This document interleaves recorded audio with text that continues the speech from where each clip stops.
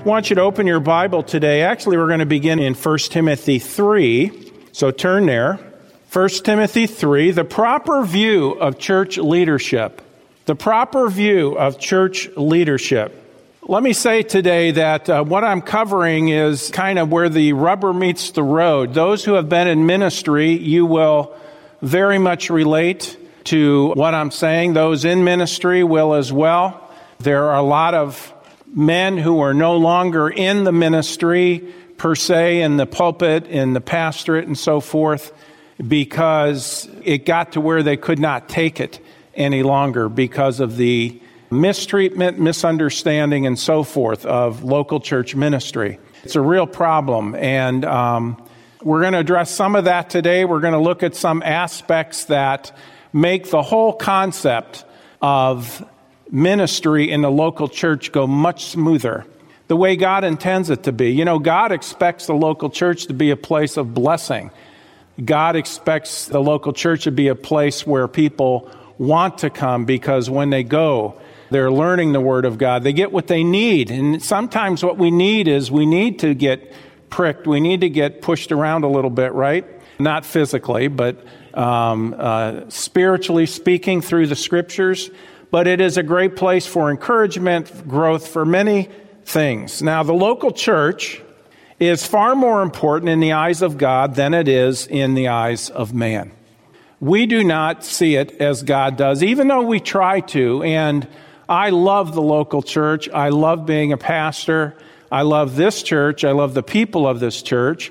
When I say I love this church, I'm not talking about the building, although I love our building too. There's a few things I'd like to do differently, but you learn that over time. But God has been magnificent in how He's provided us a beautiful place to meet. But it's the people that make the church. We could have a beautiful facility and have a nightmare of an existence as the people of God.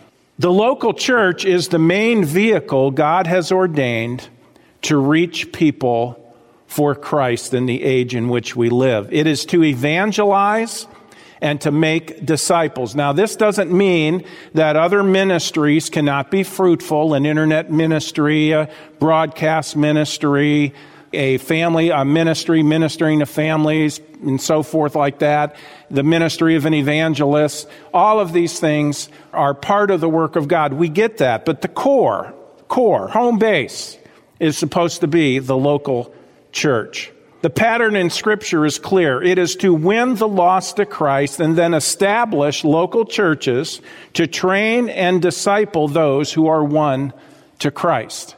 That is the work of the local church. Ephesians chapter 4 is very clear on that, and we've spent many, many hours talking about it and examining the Scriptures.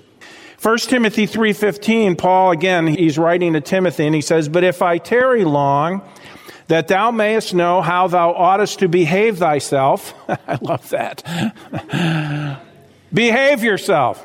"That thou oughtest to behave thyself in the house of God, which is the church of the living God, the pillar and the ground of truth."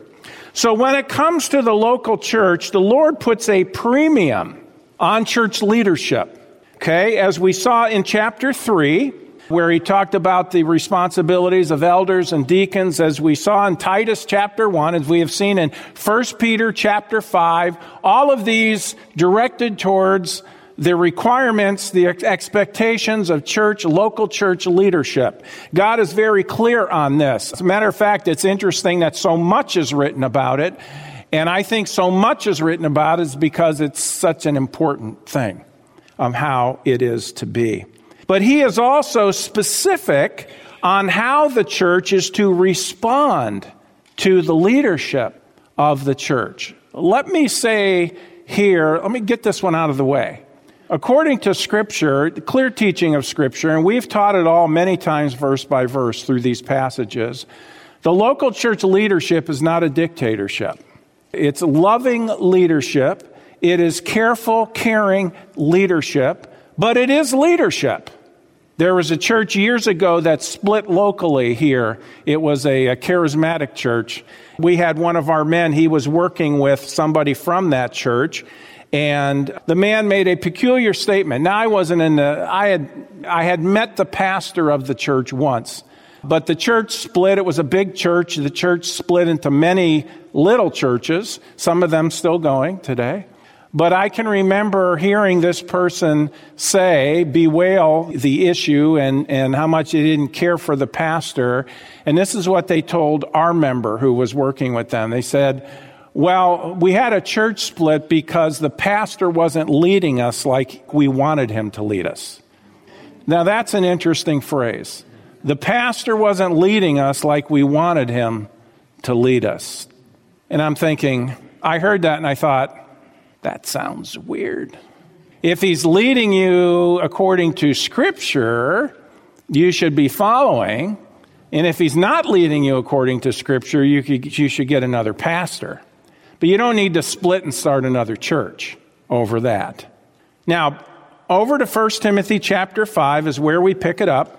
It says this, and of course, it's been talking now, when we turned the page into chapter 5, started talking about widows and so forth, expectations on the family and so on. Paul is telling Timothy, okay, here's some other issues I want you to focus on, I want you to be aware of. One is the care for widows. Who are widows and how do you care for widows indeed would be the term.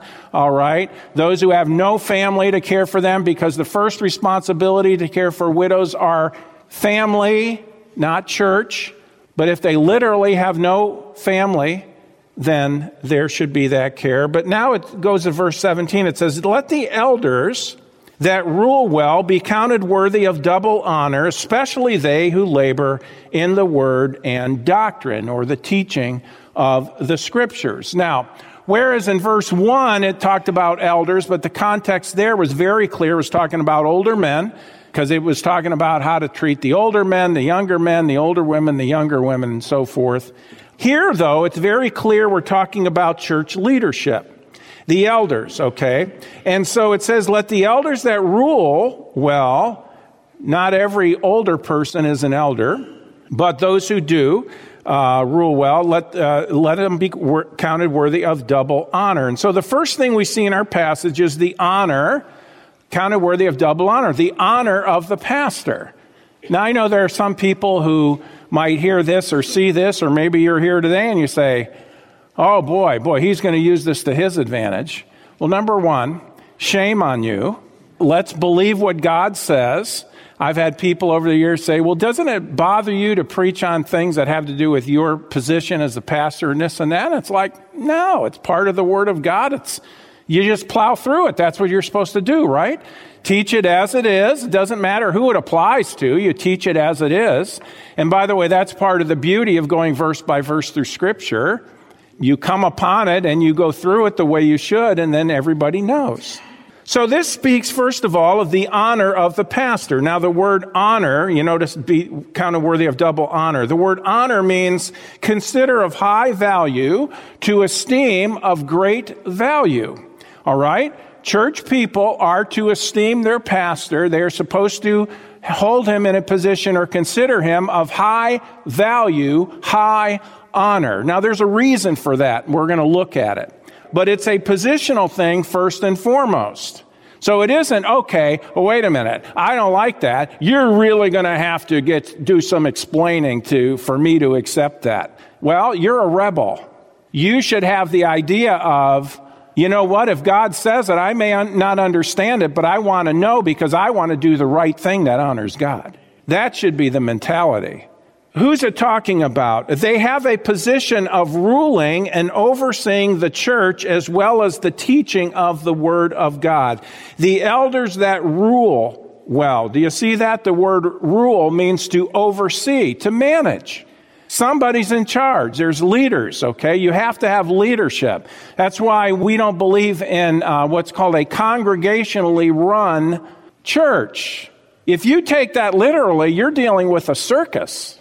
Because you've got spiritual people, you've got carnal people, you've got some people who are newbies in the body of Christ, you've got other ones who are set in their ways and they wouldn't change for anything, even if it's true. And you're going to say we're going to let the whole church decide on what we're going to do and how we're going to function as a church? That's a mistake. What you need to have godly men who know the Word of God, who love the Word of God, who first and foremost want to honor God with their life and with their ministry, and those are the ones who are supposed to be responsible to run that church, to rule that church, to oversee that church. And the idea of an elder is the overseer. And so we see first the honor of the pastor. Those who labor, those who oversee the church properly according to the Word of God, that's how you do it properly, and those who labor in word and doctrine. Now, what does it mean? Because the word comes up, and it's important. It's an important concept. What does it mean when the Bible says, count them worthy of double honor? I'll give you what I believe it means, and I'm not unique in this. I think it fits the Scriptures probably better than anything else. The first aspect is this. First, the congregation should honor or value the pastor positionally.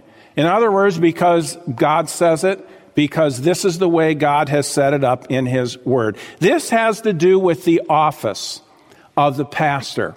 Now, there can be a pastor, there can be assistant pastors, okay? We'll say at times, they'll say pastors of our church.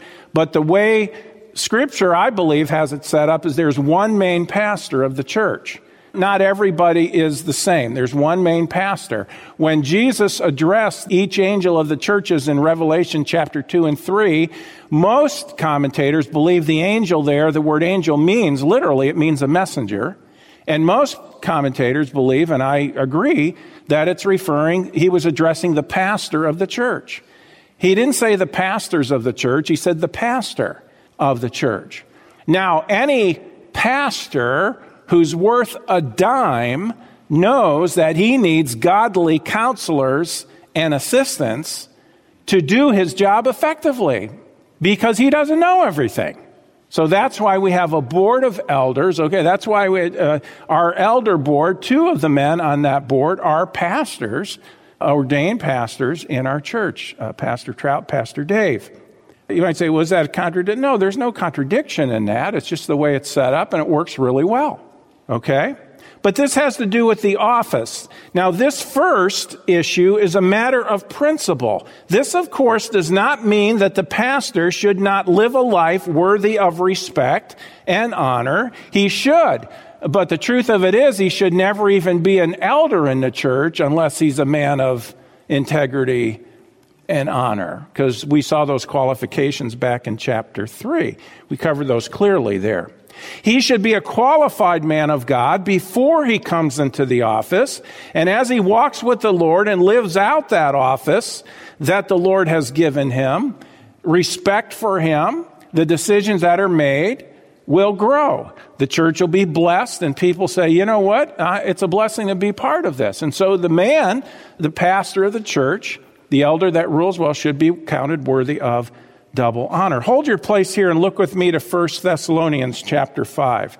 Now, what a far cry this is from some of the people out there, and I will be polite, but I will call them the squawking internet theologians of today. Okay? We have no idea the way these people, they're big mouths though. We have no idea the way these people live their personal lives. They have no accountability.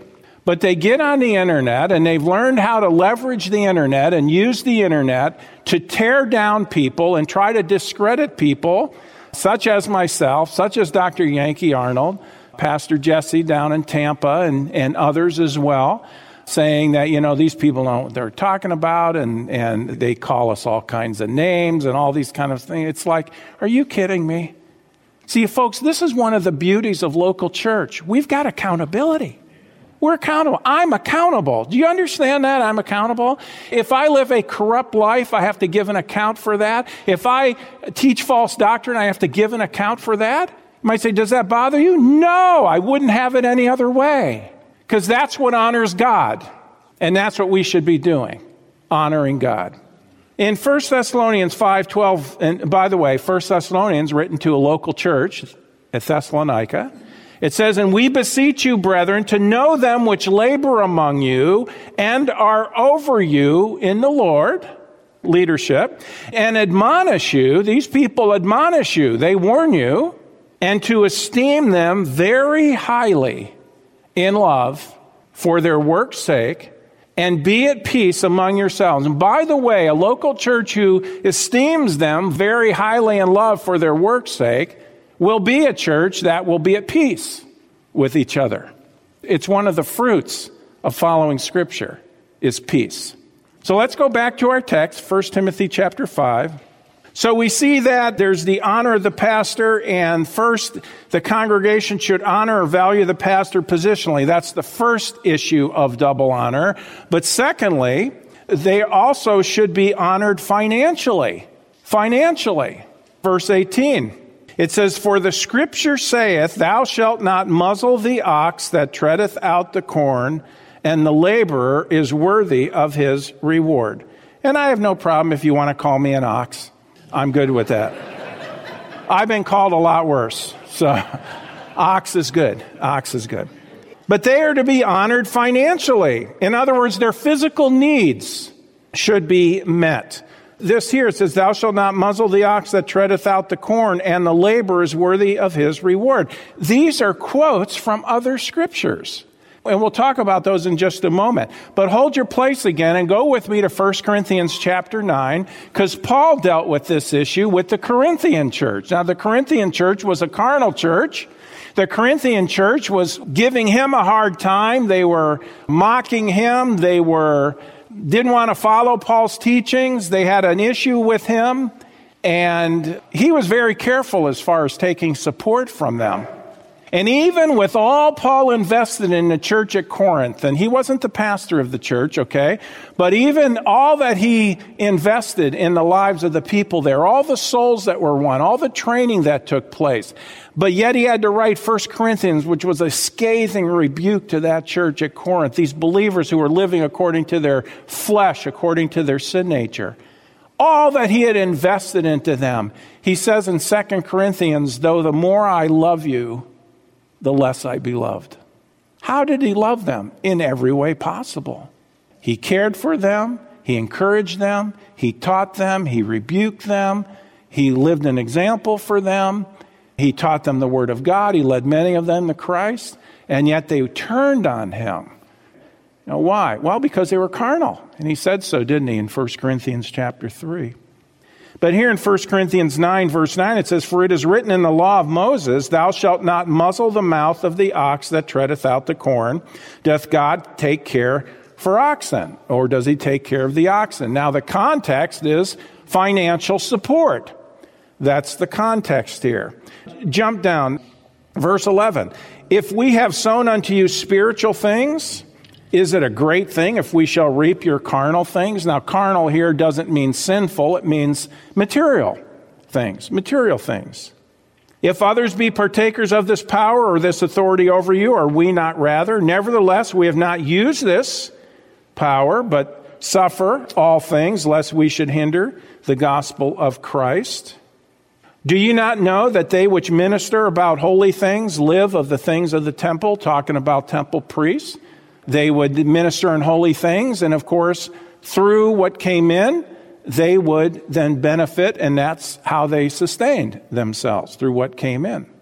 "They which wait at the altar are partakers with the altar." Verse 14, "Even so hath the Lord ordained." Okay, this should settle it, right? "Even so hath the Lord ordained that they which preach the gospel should live of the gospel." Those who preach the gospel should live of the gospel. There are a lot of churches today. Now, this is an old-fashioned idea, but the fragments of that are still floating out there. There used to be churches who said, we expect if a man's going to be a pastor of our church, he should be somebody who has taken a vow of poverty. Can you imagine? A vow of poverty. In other words, I make a vow that I will live in poverty. My family will live in poverty to show our loyalty to Christ. You know what? That may sound good, but that is as sinful and wrong as all get out. That is not what the Bible teaches. Churches should willingly support those who are standing for God's truth and being faithful to the Lord. Now, the question comes up, how much income should a pastor receive? Well, there's no actual dollar figure that I can give you on this, but let me ask some questions to you in determining this. And by the way, obviously, we're going verse by verse through 1 Timothy, all right? I'm not here today asking for more money. We don't hardly ever discuss anything about this in our church. Our church is always taking care of me and my family, my wife, our girls, when they were at home. Always took care of our needs. That was never an issue. Now, at the beginning, when we hardly had anybody, it was an issue, and I actually had to work a second job for a while, doing carpentry work with somebody who was in our church. Can you imagine doing carpentry work? You know, it's good stuff as long as you're careful with the tools, but that's another story. You can ask me about it sometime. No, don't do that. It's too humiliating. How much should a pastor receive in income? Well, here's some questions for you to determine that. Number one, how valuable is a pastor who is fulfilling his God-given ministry? In the eyes of God, how valuable is a pastor who is fulfilling his God-given ministry? Folks, I can tell you this. Today, it's incredibly valuable because there is so much junk going on in churches and ministries today that it is heartbreaking to see what is going on. Hold your place and look with me to 2 Timothy chapter 4. Here's Paul's commission to the pastor, okay? This is the last chapter that Paul wrote, and we know there were no actual chapter divisions in Scripture. But here in 2 Timothy chapter 4, he's awaiting his martyrdom, and he's writing to his son in the faith, Timothy. It's the last thing he wrote him. And he has just got done in chapter 3 talking about all scriptures given by inspiration of God, and the Bible, preaching the Bible as it is the thing that will not only get people saved, but grow them up and transform their lives to where they become mature, effective Christians. And so with that in mind, he moves right into chapter 4. So remember, there's no real chapter division there. But he says, I charge thee therefore before God, 2 Timothy 4:1, I charge ye therefore before God and the Lord Jesus Christ, who shall judge the quick and the dead at his appearing and his kingdom. Quick means living. It doesn't mean that your reflexes are sharp. Okay? Who shall judge the quick and the dead at his appearing and his kingdom. Preach the word. Preach the word. The word preach means to herald forth. This is not talking about let's have a discussion. This is know the word of God as it is and preach it as it is and let it do its work. Regardless of what comes back to you, you've got a responsibility to get it out there, clear and plain. Listen, there's a lot of preachers today who are taking the sword of the Spirit, which is the Word of God, and they're trying to dull the edges so it's not offensive to people. That is a blasphemous act for any pastor. He's disqualified from ministry as far as I'm concerned. Get out of the pulpit if you're going to try to soften the Scriptures so that you keep your job. Listen, if you're being faithful, God will always take care of your needs. He says, preach the word, be instant, ready, in season, out of season, reprove, rebuke, exhort, with all long suffering and doctrine. And of course, the Bible does all of that. For the time will come, and folks, we are there.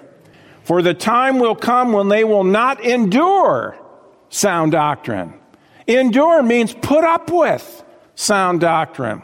But after their own lusts, the people, the congregation, after their own lusts shall they heap to themselves teachers, having itching ears. The people have itching ears, or tickle my ears. Let me hear about how to live my best life now, or something like this, okay? This idea of prosperity gospel or positive confession teaching or all this other heresy stuff that's going on. I had a man call me. I think he lives in Texas.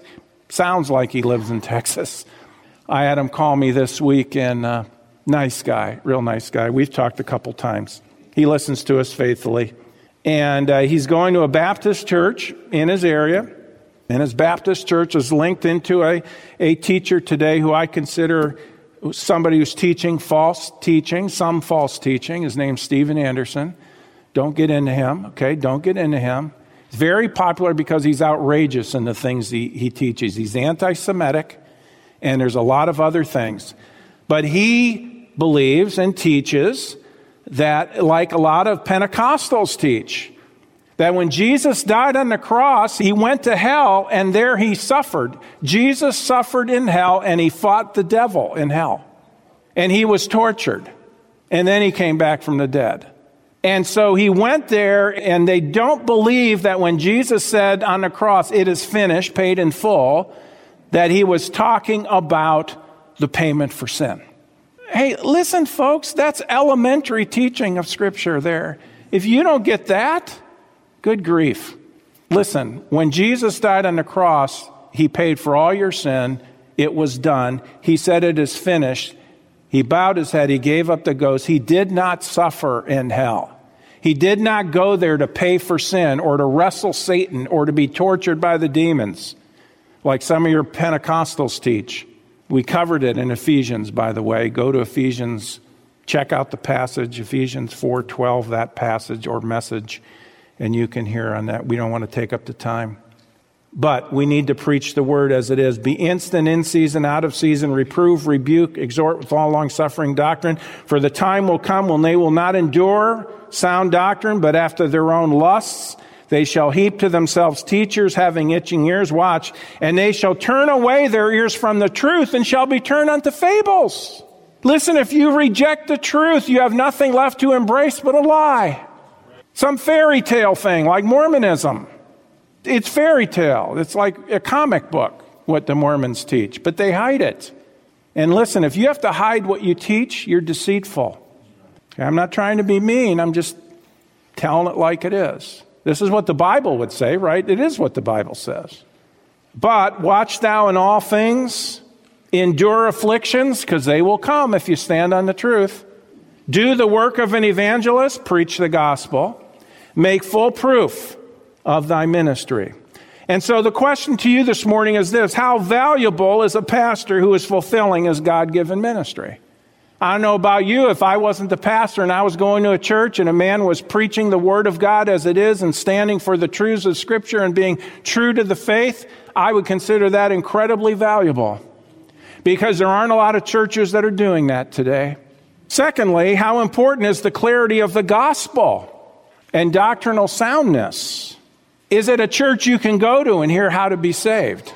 Ephesians chapter 2, verses 8 and 9, it says, "For by grace are ye saved through faith, and that not of yourselves. It is the gift of God, not of works, lest any man should boast." There is not any kind of reformation or good works you can do that will get you to heaven. It's only what Jesus Christ did on the cross that can give you eternal life. Jesus died for our sins because we had to have a payment for our sins. He was buried and rose from the grave. And he says if you will believe in him that he did that for you, the moment you do, he'll give you everlasting life as a free gift. No strings attached. You can never lose it. He'll never cast you out. Eternal life is eternal life. If it was to stop, it's not eternal. You can't lose your salvation. It's the gift of God. It's the free gift of God, because all gifts are, if they're real gifts, are free. Beware. Promotions today. Buy one, get a second one for free. That's not free. I want the second one. Will you still give it to me? Sure, here, have it. Oh, okay, that's free. You need to change the way you phrase things. If I have to buy one to get the second one for free, I'm buying them both for 50% off, right? That's not salvation. Jesus paid the complete price for all of our sins, all of them. He did it. He paid the price completely. There's nothing left for us to do. There's no other requirement except he says, I just want you to believe that I did it for you. And when you do, I will give you as a free gift everlasting life. I'll never lose you. I'll never cast you out. Don't tell people that. If you do, they'll go out and they'll live wicked lives and you'll never see them again in church. I see you. No, friend. Jesus said in John 5:24, Verily, verily, I say unto you, he that heareth my word and believeth on him that sent me hath everlasting life and shall not come into condemnation, but is passed from death unto life. The moment you put your faith in Christ, you pass from death unto life, and he says you can never go back again. You'll never come into condemnation. That's the word of God in the flesh. Can you believe what he says? Yes, you can. That settles it. How do I know I'm going to heaven? Because Jesus said, if I put my faith in him, I have everlasting life and I can never be condemned again. That's how I know. It's the only way you can know. You can't know by the way you live. You can only know by what Jesus did for you. That's why it says in 1 John 5:13, these things have I written unto you that believe on the name of the Son of God, that you may know that you have eternal life. You can know that you have eternal life. Now let me say today, if you have never put your faith in Jesus Christ as your Savior, trust in him as the one who died for you. Look up here. This is you and me. Here's our sin. We're all sinners. Our sin separates us from God. You can't go to heaven with your sin. Heaven's a perfect place. To get there, you have to be sinless. None of us are. God says our sin has to be paid for. God requires a payment for sin, and it is death. Nowhere in the Scripture does it say good works will pay for sin. If we die with our sin, we'll be lost forever in hell. God says, I love you so much, I don't want you to go there. I will do this. I will take care of this for you. And that's what he did. God the Son came into the world, Jesus Christ, sinless. And he went to the cross and he took all of our sin upon himself and he died and he said, it's finished, paid in full. And that is what happened. And he paid for our sin and he was buried and he rose from the grave. If he paid for all your sin, how many's left to pay for? None. Death is the payment for sin. You'd have to end up in hell if you're going to pay for your sin. But wait, how many sins are left to pay for? None. So then you can't go to hell. You have nothing to send you there. There's no payment for you to make. He did it for you. Salvation is you're accepting the payment Jesus made for you. You believe, that's all. Believe he did it for you, it's good on your behalf. Isn't that the greatest news? And that's why you can know that you have eternal life. So our first question is, how valuable is a pastor who's fulfilling his God-given ministry? Secondly, how important is the clarity of the gospel and doctrinal soundness? Teaching the whole counsel of God in context. Third, how important is the church in the mind of God? Well, the church is God's design. It holds the truth of God and it proclaims that truth to the world. That is what the church is about. So how important is that? Well, according to God, it's incredibly important. He's the one who designed it. He's the one who designed the vehicle. He's the one who designed how it's to operate. And so to minimize it, or to have people who don't know how to work the machinery, you might say, it's a problem. But when you do have it right, and we see the church as God sees the church, that's a valuable thing. We're in 1 Timothy in chapter 3 again, in verse 15. But if I tarry long, I know we already touched on this, but the last part of the verse I wanted to mention. But if I tarry long, that thou mayest know how thou oughtest behave thyself in the house of God. Look at this now, which is the church of the living God. How important is the church? Well, it's God's design. It's his body. I'd say it's very important. The pillar and ground of the truth. The pillar and ground of the church. Of course, Jesus is the chief cornerstone.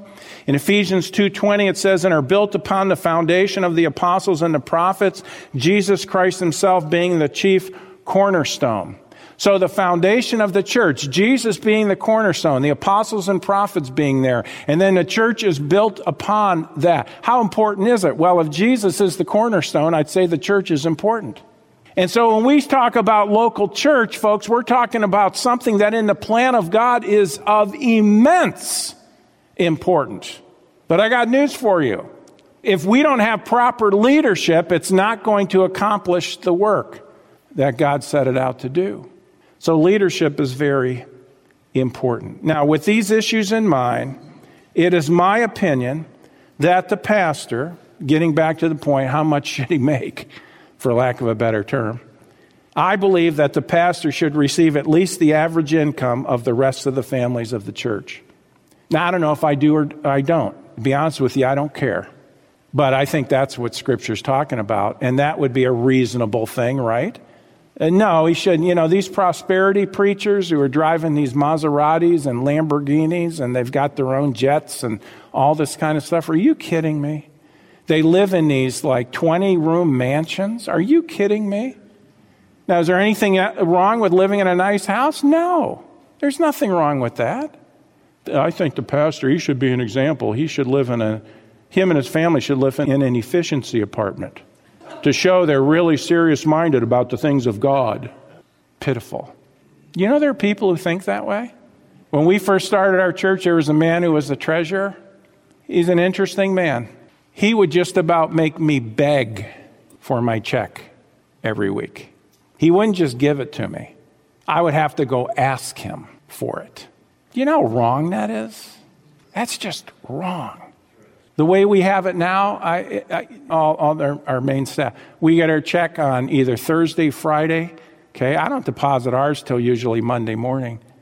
But you get it Thursday, Friday. I don't even ask for it. They say, Pastor, can you, there's one check I have to sign because the Pastor Trout prints the checks, but we have it set up to where a pastor can't sign a check to himself.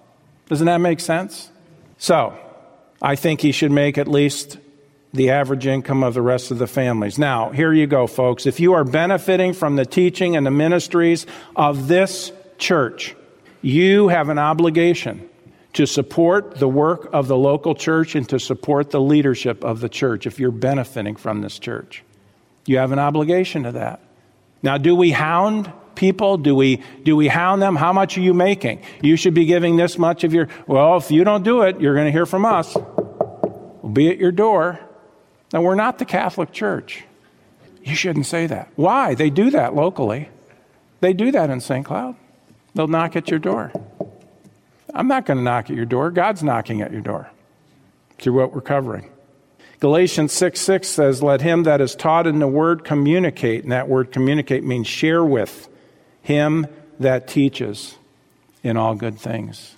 People have an obligation. If you're benefiting from the preaching and teaching of the Word of God, you have an obligation as a believer to support it. That's what the Bible says. Okay, so let me go on real quickly. Secondly, we see the accountability of the pastor.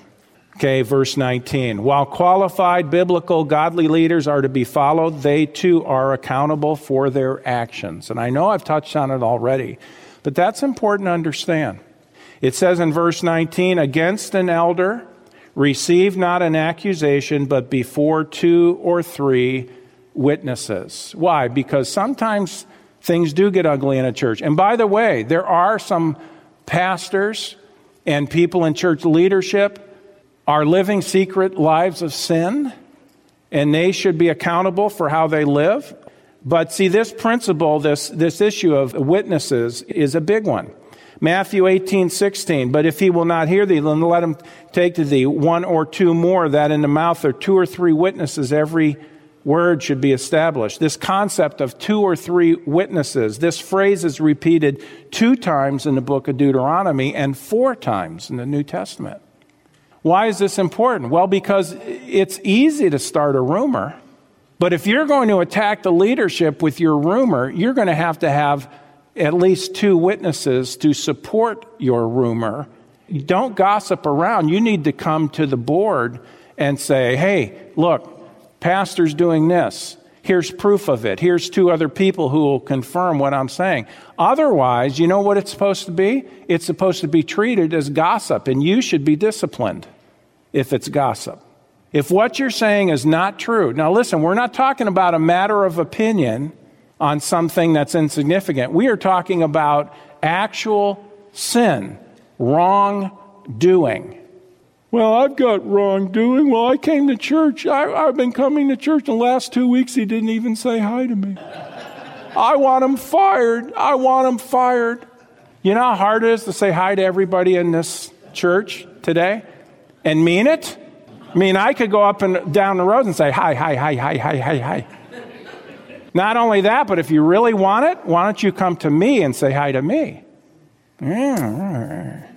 Listen, folks, the preaching and teaching of the Word of God is such a great privilege The difficulty of ministry, that's not the part of it. That is an incredible joy. The difficulty in ministry is people dealing with these kind of issues that come up. As one man said, to dwell above with saints we love, well, that will be glory. To dwell below with saints we know, well, that's another story. And that can be a problem.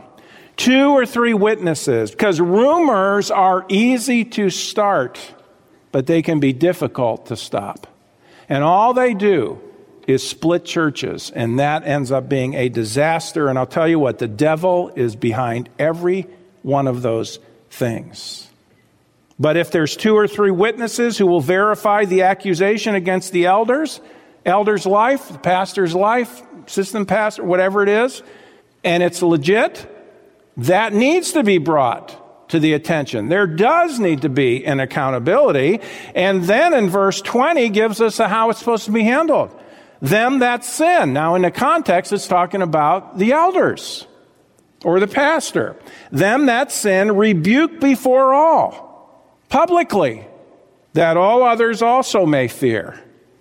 Hey, if they'll rebuke the pastor for sin, he's been doing wrong, and they're willing to take a public stand and bring this to the issue, I guess they do the same with me. Yeah. And you know what? That's a good thing. Well, I don't think we should be doing. Well, you're disagreeing with what the Bible says. The Bible says that is how we're supposed to do it, right? In love, proper testimony, right attitude, but it's supposed to be done. We need to take a stand. See, verse 20 is not talking about a difference of opinion on how a situation was handled. It is speaking of clear sin. So here's the point. There are no exceptions or people who are above the standards and truths of the Lord and His Word. Nobody's above that. Everybody's accountable. That's what God is saying. Everyone is accountable. No one is above it, and that includes the elders. That includes the pastor of the church. We all are obligated to be true and to be faithful. Isn't the balance of Scripture a wonderful thing? It's wonderful. So leaders should be followed. They should be honored, both for their position and both financially, but yet at the same time, they're still accountable. They're still accountable. They're not above accountability. Verse 21, I charge ye before God and the Lord Jesus Christ and the elect angels that thou observe these things without preferring one before another, doing nothing with partiality or by partiality. Lay hands suddenly on no man. Now that doesn't mean to throw him out, okay? Lay hands suddenly on no man, neither be partaker of other man's sins. Keep thyself pure. I think this is probably referring to a premature ordination or giving a position of leadership. Don't give it to someone who is a newbie. Don't give it to somebody you really don't know and you really haven't examined, because that's going to come back to bite you if it's somebody who's got a hidden agenda, so to speak. Be careful. You notice it says, neither be partakers of other men's sins. If you don't know the background and character of an individual you are honoring, and it is found out that they are in sin, then it is like you have approved of their sin, and that makes you look bad as a pastor. So be careful about those kind of things. I know of a situation, and I'll close with this, but I know of a situation of one church. There was a very wealthy, successful businessman who happened to be a Christian. That person started going to their church, and I don't know what the thinking was, and again, it's up to them. They don't give an account to me, okay? That man quickly became an elder in the church. And within a short period of time, it came back to bite them. It was a mistake. Now, does that happen? It happens. Could it happen here? It could, but listen, because we know of these things, Lord willing, it won't happen, and we'll be careful, and faithfulness to God's Word is paramount. Now, let me say today, we've covered a lot of ground, but hopefully you understand the balance and the beauty of Scripture and how God is calling us to be real and to be honest and to be transparent. Not only that, but friend, listen, if you personally have never put your faith in Jesus Christ as your Savior, as I covered earlier, you need to trust Him as your Savior, because there's no other way to heaven except through Jesus Christ. In 2 Corinthians 5:21, it says this, "For he, God, hath made him, Christ, to be sin for us, who knew no sin," Jesus knew no sin, "that we might be made the righteousness of God in him." Look, here we are as sinners. "For he, God, hath made him, Christ, to be sin for us who knew no sin, that we might be made the righteousness of God in him." When you trust Christ the Savior, all your sin is taken away, and you are given the very righteousness of God. He gives you everlasting life. Isn't that great news? And it's a gift. So take it today. Believe on the Lord Jesus Christ. You'll be saved. Well, friends, that concludes this edition of Voice of Assurance. Thanks so much for listening. And would you share this ministry with a friend? To contact us or learn more about our ministry, please visit www.northlandchurch.com. Your prayers and support for this ministry are greatly appreciated. Thank you so much, and God bless you.